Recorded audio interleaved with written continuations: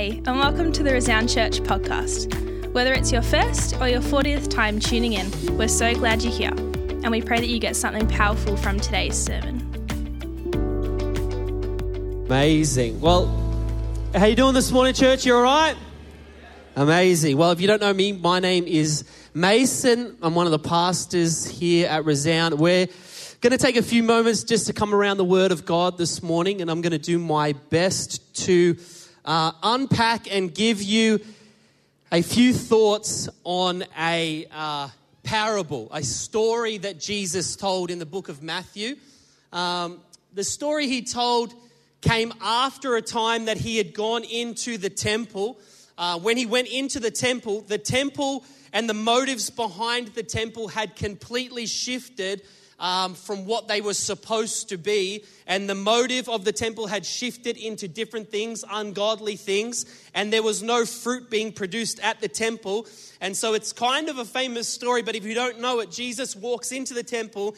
He sees the motive behind everything that is happening, and he flips up the tables and he drives everyone out of the temple. The reason why I say it was the motive, not necessarily everything that they were doing, is because the scriptures say that they were selling doves in the temple. But selling doves in the temple was actually quite a normal thing at the time, because what they came up with, if you couldn't afford a sacrifice, a lamb or something like that, for the people that were really, really struggling, the temple would provide doves as an acceptable sacrifice for the sin. But what most scholars believe what was happening is people were just like, well, that's way cheaper than giving one of my lambs up. And so people were then just using this option, and essentially they were selling cheap grace at the temple to everyone. The motive had shifted. The motive in the hearts of the people had shifted. Instead of bringing God their best, they would just bring God what was the cheapest. And so the motive had switched from godly things. So Jesus comes in,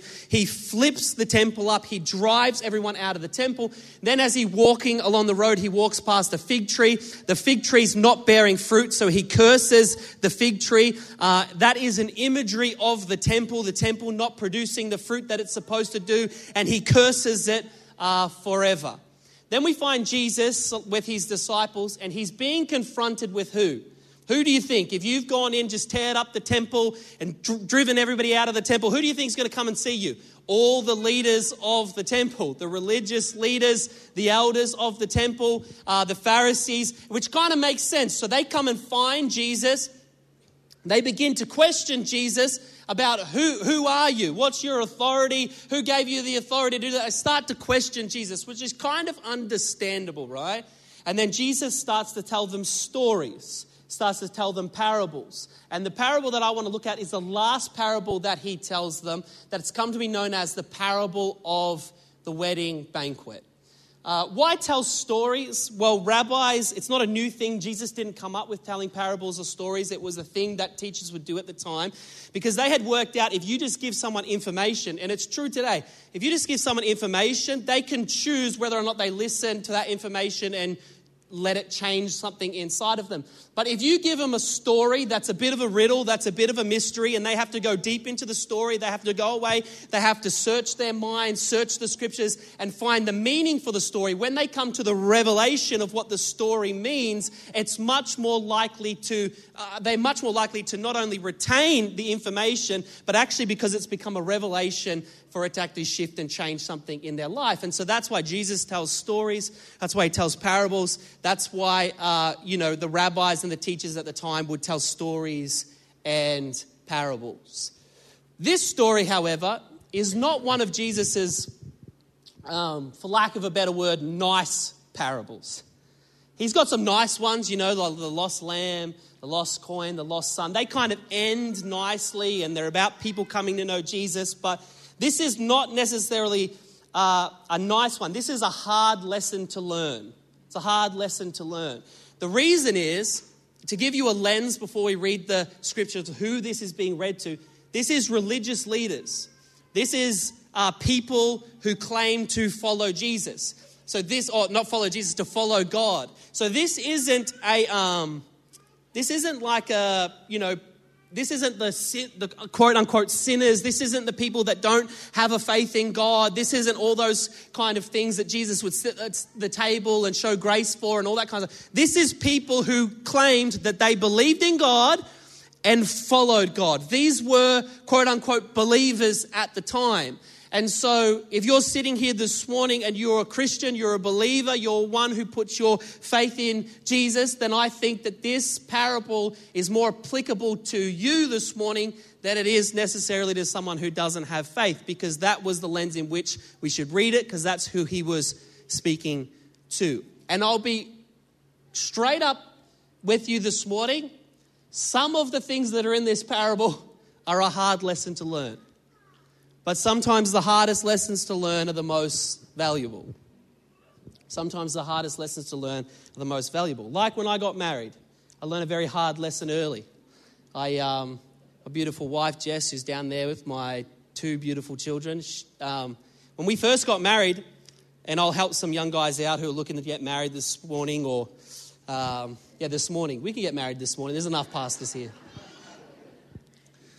But so this is basically the lesson that I learned. If you are waiting in the car for your wife and you are late, don't honk the horn continuously to tell her to hurry up.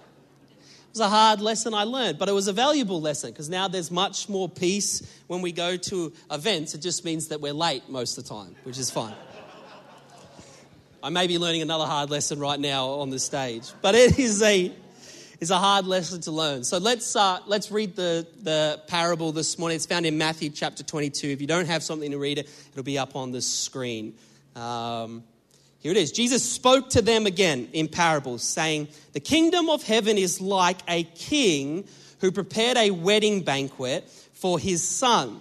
He sent his servants to those who had been invited to the banquet to tell them to come, but they refused to come. Then he sent some more servants and said, 'Tell those who have been invited that I have prepared my dinner. My oxen and fattened cattle have been butchered and everything is ready. Come to the wedding banquet.' But they paid no attention and went off, one to his field, another to his business. The rest of them seized his servants, mistreated them, and killed them.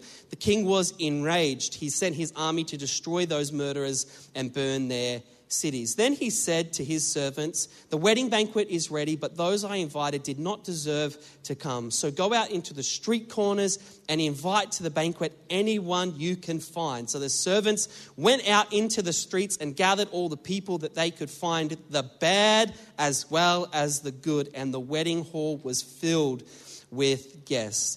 But when the king came in to see the guests, he noticed a man there who was not wearing wedding clothes. He asked, 'How did you get into the wedding without wedding clothes, friend?' The man was speechless. So the king told his attendants to tie him up, hand and foot, and throw him outside into the darkness where there is weeping and gnashing of teeth. For many are invited, but few are chosen." Some translations will say, "Many are called, but few are chosen." Let's pray this morning. Lord, I just thank you so much for your word. Father, I pray that as we come around it this morning, that anything that's of me would fall to the ground, but anything that's of you would pierce the hearts of everyone listening. We love you, Jesus. We worship you. In Jesus' name we pray. Amen and amen. So let's start from the beginning. The king is God the Father. He's the king. In case you haven't picked that up, he's the king. He's the Lord of Lords, the King of Kings, the creator of the universe. He's high and exalted. He is above all else. The son who he's throwing the wedding banquet for is Jesus. So you have the king, the father, you have the son who there is a wedding banquet, and then there is an invitation that goes out to every single person on earth, the good and the bad. And the invitation goes out because the Father is reconciling the world, humanity, through the Son back to himself. And so you have to ask yourself the question, okay, I get that. The King is the Father in heaven. The Son is Jesus, and it's through his wedding that we come into reconciliation with Christ. And so I get that. So then let's define what the invitation actually is. right? Because there's an invitation that goes forth. There's an invitation to the wedding banquet, right? And the invitation to the wedding banquet, weddings and marriage is used as an imagery all through the Bible in terms of us being reconciled with God. We see this imagery of a groom and a bride, especially with the church. Jesus is the groom and he is coming back for his bride. We see that imagery all through the Bible, and the imagery is one of reconciliation and one of redemption. The fact that we are lost, that we rebelled against God, that we have been separated from God, but through the Son, through the groom, God is bringing his children, his bride back to himself through the Son. It is a message of reconciliation and redemption. And so the invitation that goes out is one of reconciliation with the King. The invitation that goes out to each and every one of us today is one of reconciliation with God the Father, your Creator, the one that knows you more than you know yourself, the one that knit you together in your mother's womb. It is a reconciliation with God, coming back to God. So then we can ask ourselves the question, okay, well, what does reconciliation mean then? What does reconciliation and redemption actually mean when it comes to coming to know Jesus? Well, the truth of the matter is, or coming back to God, it means a lot of things. And we could spend, if you've got 2 hours, we could go through all the ins and outs and all the scriptures of like what that really means. It's actually pretty incredible and remarkable what God has done when he reconciled humanity to himself through the cross. There's a lot. And we could see it for 2 hours, we wouldn't even do it justice. But let me just give you 4 quick little pillars of what reconciliation is, what this invitation actually is. The first and foremost, I think, that the invitation is an invitation to forgiveness. It's an invitation to be forgiven. There's a scripture that's got to think of Romans, if you want to throw that up. It says this, for all have sinned and fall short of the glory of God, and all are justified freely by his grace through the redemption that comes by Jesus Christ. Can you throw the next scripture up as well, the one that was after that? Colossians 1:13 says this, for he has rescued us from the dominion of darkness and brought us into the kingdom of the Son he loves, in whom we have redemption and the forgiveness of sins. And so reconciliation with God is first and foremost a call to forgiveness. Through Christ, he has forgiven you. What we need to have as believers is, and non-believers alike, is to have a repentant moment where we understand that there is nothing that we could do in and of ourselves. We can't earn it. We couldn't work hard enough. We couldn't be good enough to measure back up to God. For we rebelled as humanity against God. We have been separated from God, and there is nothing that me and you could do in and of ourselves to reach the standard of God again. For the Bible says that we have all fallen short of the glory of God, each and every one of us, and there's nothing we can do to reach that place again. We are all in need of forgiveness. And so what we need to do as believers, as non-believers alike, is to have a repentant moment. Repentance means, in the Greek, metanoia, means to change your thinking. So we all need to hear the message of Jesus, that there is no way that we can come into grace, into righteousness, into right standing with God without Jesus. We have a change of thinking that says, do you know what, Jesus? I actually need you. I cannot do this thing by myself. I cannot shake myself free of the sin. Because even if you were really, really, really, really, really, really, really good and you never committed a sin again, that doesn't get rid of sin. Because the Bible says that we are born into sin. And so the first thing that reconciliation is the understanding that each and every one of us need Jesus, need God, and through Jesus, we have found forgiveness for our sins. And so the invitation that goes out from the King this morning to each and every one of us is one of forgiveness. What it also is, I think, one of the other pillars of reconciliation, I think, is it's a call to friendship.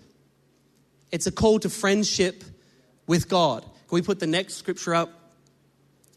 Look, Revelation 3:20. I stand at the door and knock. If you hear my voice and you open the door, I will come in and we will share a meal together as friends. As friends. I think it's pretty incredible, pretty remarkable, pretty amazing that the God of the universe, this all-powerful, all-present, all-knowing, creator of you and I, creator of the universe, wants to walk with you and I in the cool of the day. Wants to know you. That he actually calls you friend. When we come back into a relationship with God, when we respond to the invitation of the King, he actually no longer calls you a stranger, but he calls you friend. When me and Jess got married, we lived in different states when we met, and then we met in a different state. We lived in different states. We grew up in different parts of Victoria, and we got married quick because we're Christians and we wanted to stay saved. And so we got married quick. And so there wasn't heaps of time to meet each other's friends and all that kind of stuff. And so we were kind of all over the place. And then we got married here in Melbourne. And when we got married in Melbourne, there was probably at least 20% of the people at my wedding that I hadn't even met yet because they were friends of Jess's. And the same as Jess, there was a lot of people that she hadn't even met yet because they were friends of mine. Even some of our family hadn't even met yet. It was kind of like this thing that like everyone was like, and it was like, oh, there's kind of strangers at my wedding, but they weren't strangers to Jess, but they were strangers to me. But once the celebration started and we started eating and we started dancing and we started celebrating, instantly a friend of Jess's became a friend of mine. A friend of mine became a friend of Jess's. Why? Because they were at our wedding. And so who do you invite to wedding? You invite family and you invite your friends and you invite whoever your grandma says that you need to invite. And so at our wedding, they were strangers, but when they came to the wedding and there was celebration at the wedding, they were no longer strangers, but they were friends, instantly friends. I was hugging people, I don't even know you, but you're my friend, it's amazing. People congratulating me, I don't know, but instantly they become friends. That's a picture of what it's like with God. As soon as we respond, you may be a stranger of God, you may be an enemy of God, but as soon as we respond to the invitation of God, he calls you friend. It's a call to friendship. The other thing it's called to, even further than friendship, there's a call to family. You put the next scripture up. It's a call to family. The Bible says this: God decided in advance to adopt us into his own family by bringing us to himself through Christ Jesus. That's redemption there. That's reconciliation. This is what he wanted to do, and it gave him great pleasure. God has adopted you and I into his family. So no longer when you respond to the invitation of God, not only do you receive forgiveness of your sins and right standing before God, not only does the God of the universe calls you friend, but he takes it one step further and he adopts you into his family as a son, as a daughter, no longer an enemy, no longer a stranger, no longer even just a friend, but a son and a daughter who always has a seat at the table. For you are a son, and for you are a daughter. For when we, go to the wedding banquet, we come as strangers, maybe we respond as enemies, maybe, but then we're instantly called friend, but not even just friend. Instantly the robe is hung on you, and you are seated at the place of honor as a son and as a daughter. The last one is this. It's actually... And this is the part in reconciliation I think sometimes we leave out, but it's actually a call to partnership as well. If you want to put the last scripture up, it's actually called to partnership as well. So it says this: therefore, if anyone is in Christ, you are a new creation, and the new creation has come.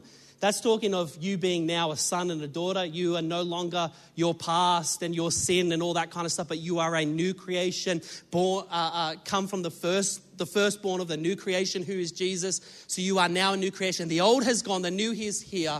All this is from God, whom reconciled us to himself through Christ and gave us the ministry of reconciliation. Do you hear that? He gave you and I the ministry of reconciliation, that God was reconciling the world to himself in Christ, not counting people's sins against them.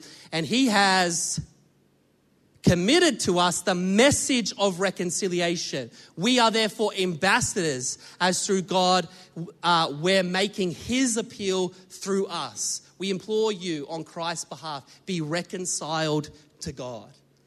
Don't you love that? We implore you, be reconciled with God. God made him who had no sin to be sin for us, so that in him we might become the righteousness of God. That's a great scripture, isn't it?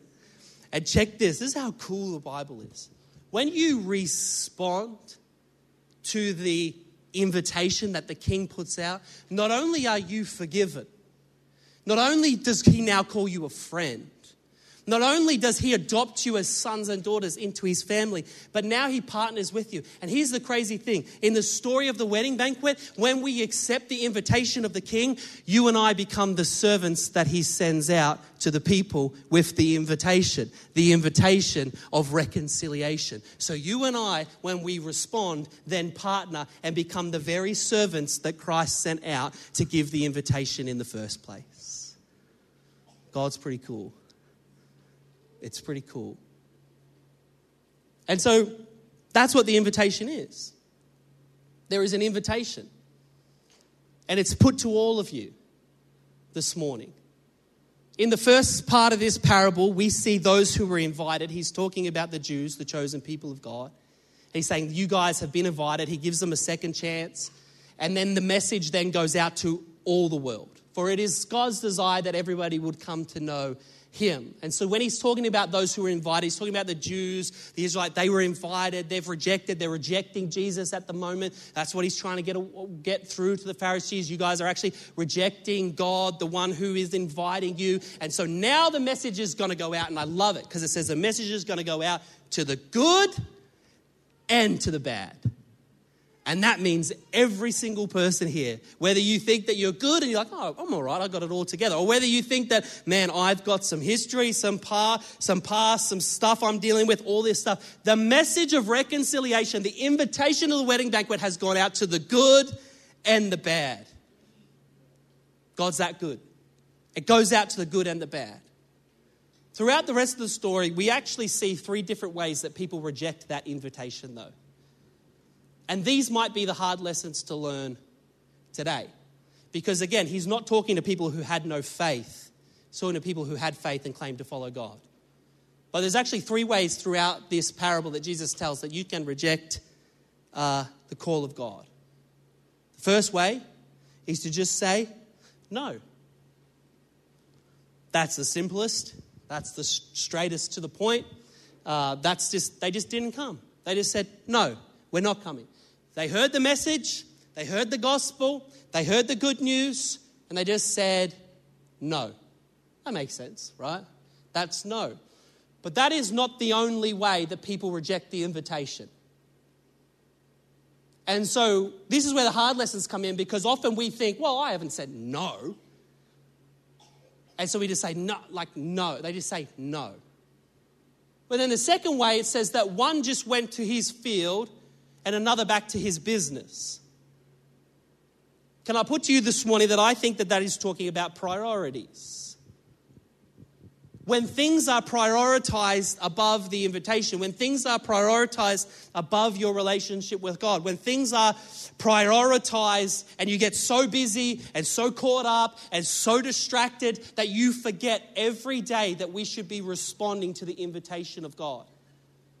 And it's not that we have to do it for God to save us every day, for we are saved by faith through grace, and who the Son sets free is free indeed. But it's to have an attitude, a priority in our life, to wake up every day and say, Jesus, I need your forgiveness today. I'm going to walk in it. Jesus, I'm a friend of yours today. Not only am I a friend, I'm a son of yours today. And Jesus, I'm partnering with you in the work of reconciliation. Would you send me? No matter what you do in life, no matter what your work looks like, that is the attitude. That is the priority. That every morning, the first thing we do, we say, Jesus, I thank you for your forgiveness. I'm going to need it today, I'm sure. Lord, I thank you for your friendship. Let me walk with you, talk with you today. I thank you that I am a son and I am a daughter, that all authority has been given to me. And Lord, I thank you that I'm partnering with you to bring about the work of reconciliation in this world.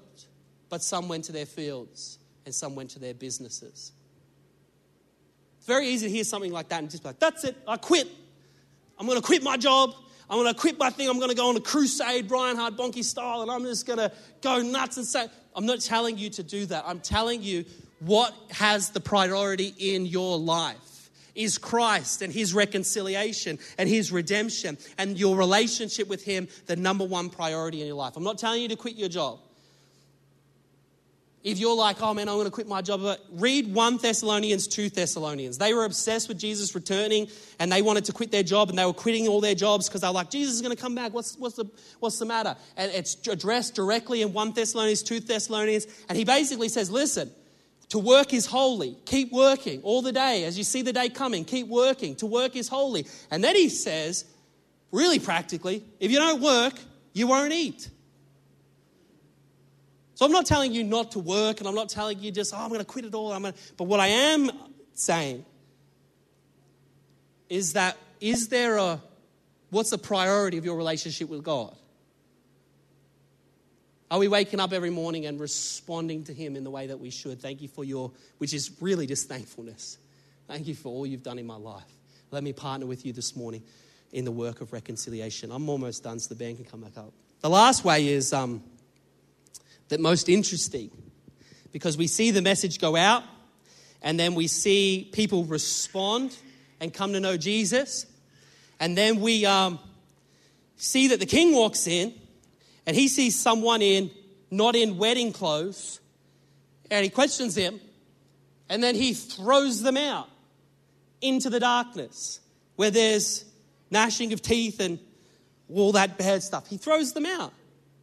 Now, that's harsh, right? Let's just address the elephant in the room. It seems harsh, right? It's like he made it. He came all the way and all this stuff. And he ties him up and he throws him out. And it seems harsh, and it's always seemed harsh to me. And I think I've told this illustration before, but it's always seemed harsh to me. And then I married this couple, it would have been a few years ago now. And at the rehearsal, we were standing there.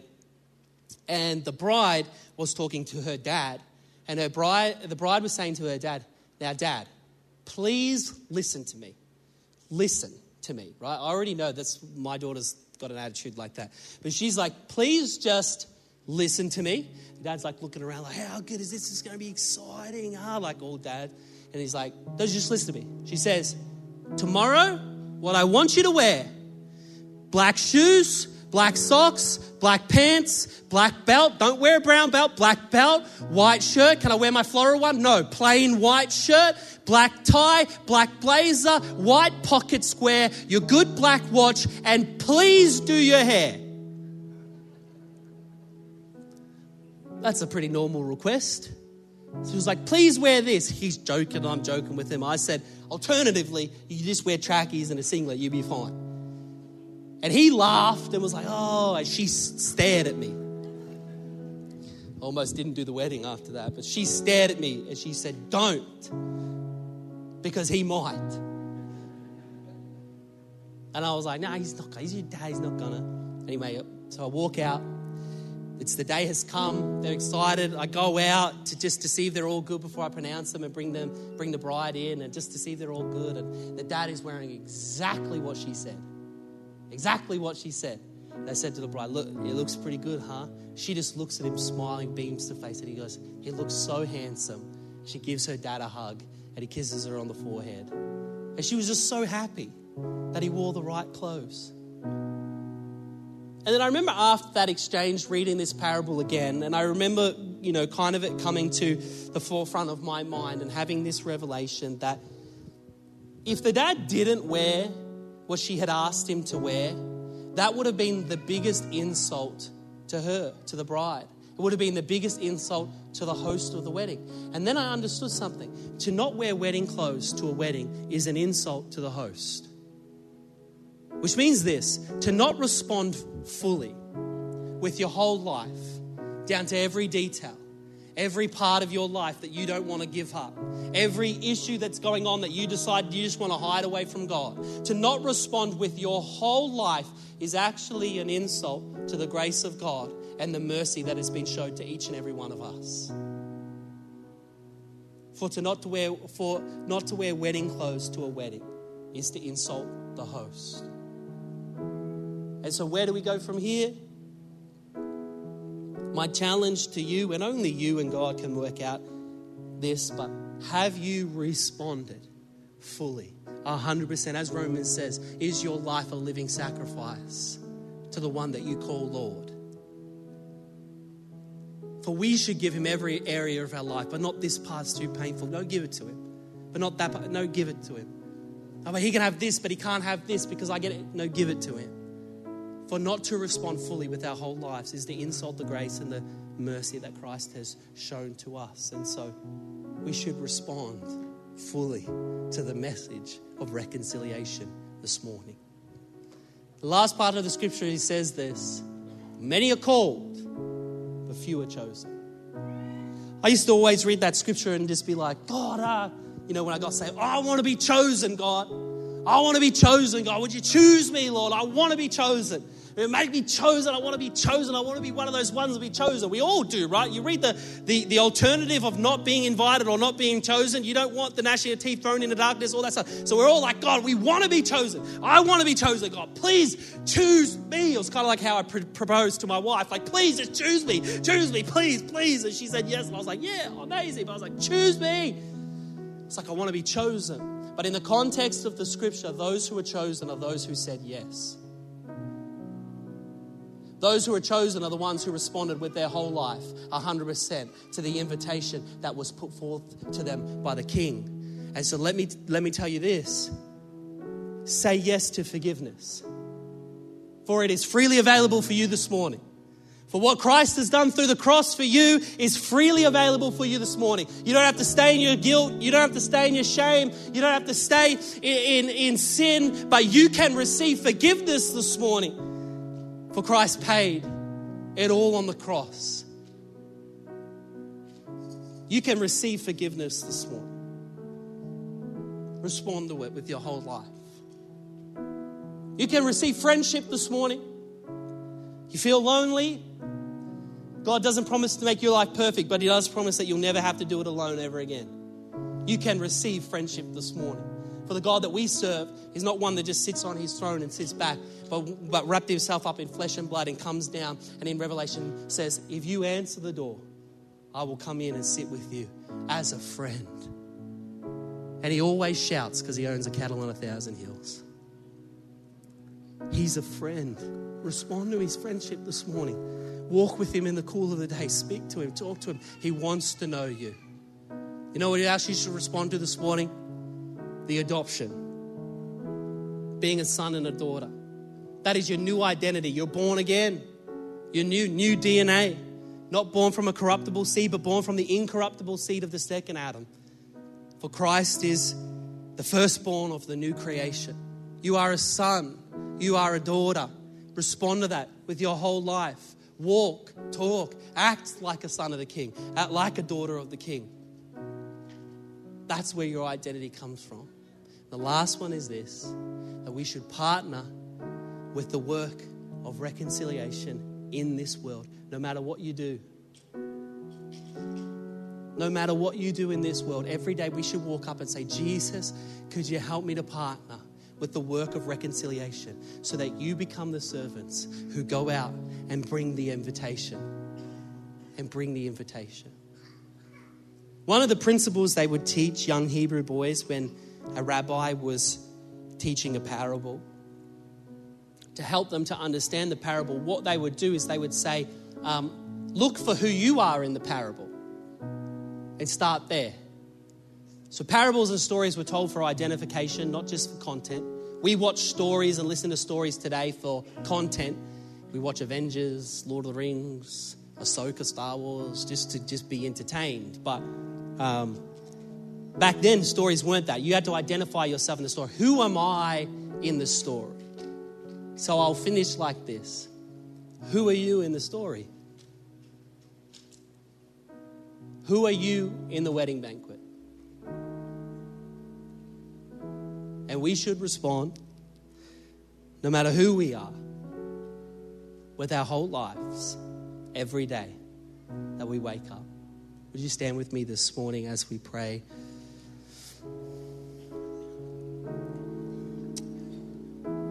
We're just going to pray. The band's just going to sing a song, just because I want to give you a moment, just to, turn your heart towards Jesus.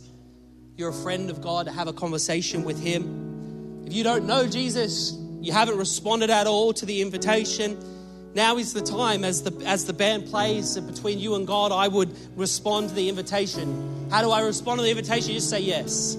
Yes, Lord, I respond to your forgiveness. Yes, Lord, I respond to your friendship. Yes, Lord, I respond to being a son and a daughter of yours. And God, would you help me to partner with you in this world? Say yes. No matter who you are in the story, you could say yes today.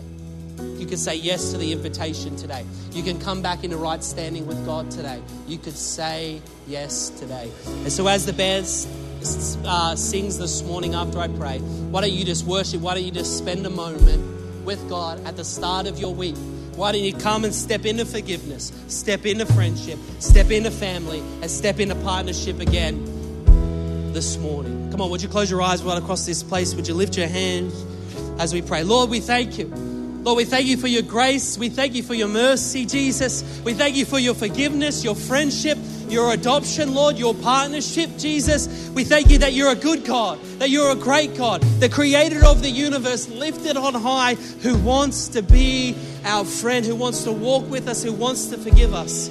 Jesus, I pray right now, by your Holy Spirit, that you would speak to each and every individual in this place. Lord God, that this would not just be information, Lord God, but this would be formation, that you would shift something in people, that you would change something in people, that as they go out and walk in the sunlight and feel your sun on their face, Lord, that they would know that they stand in forgiveness, that they stand in friendship, that they stand in family. And Lord, I pray that there would be a passion begin to stir up inside of them to carry the message of reconciliation everywhere that they go. Jesus, we love you.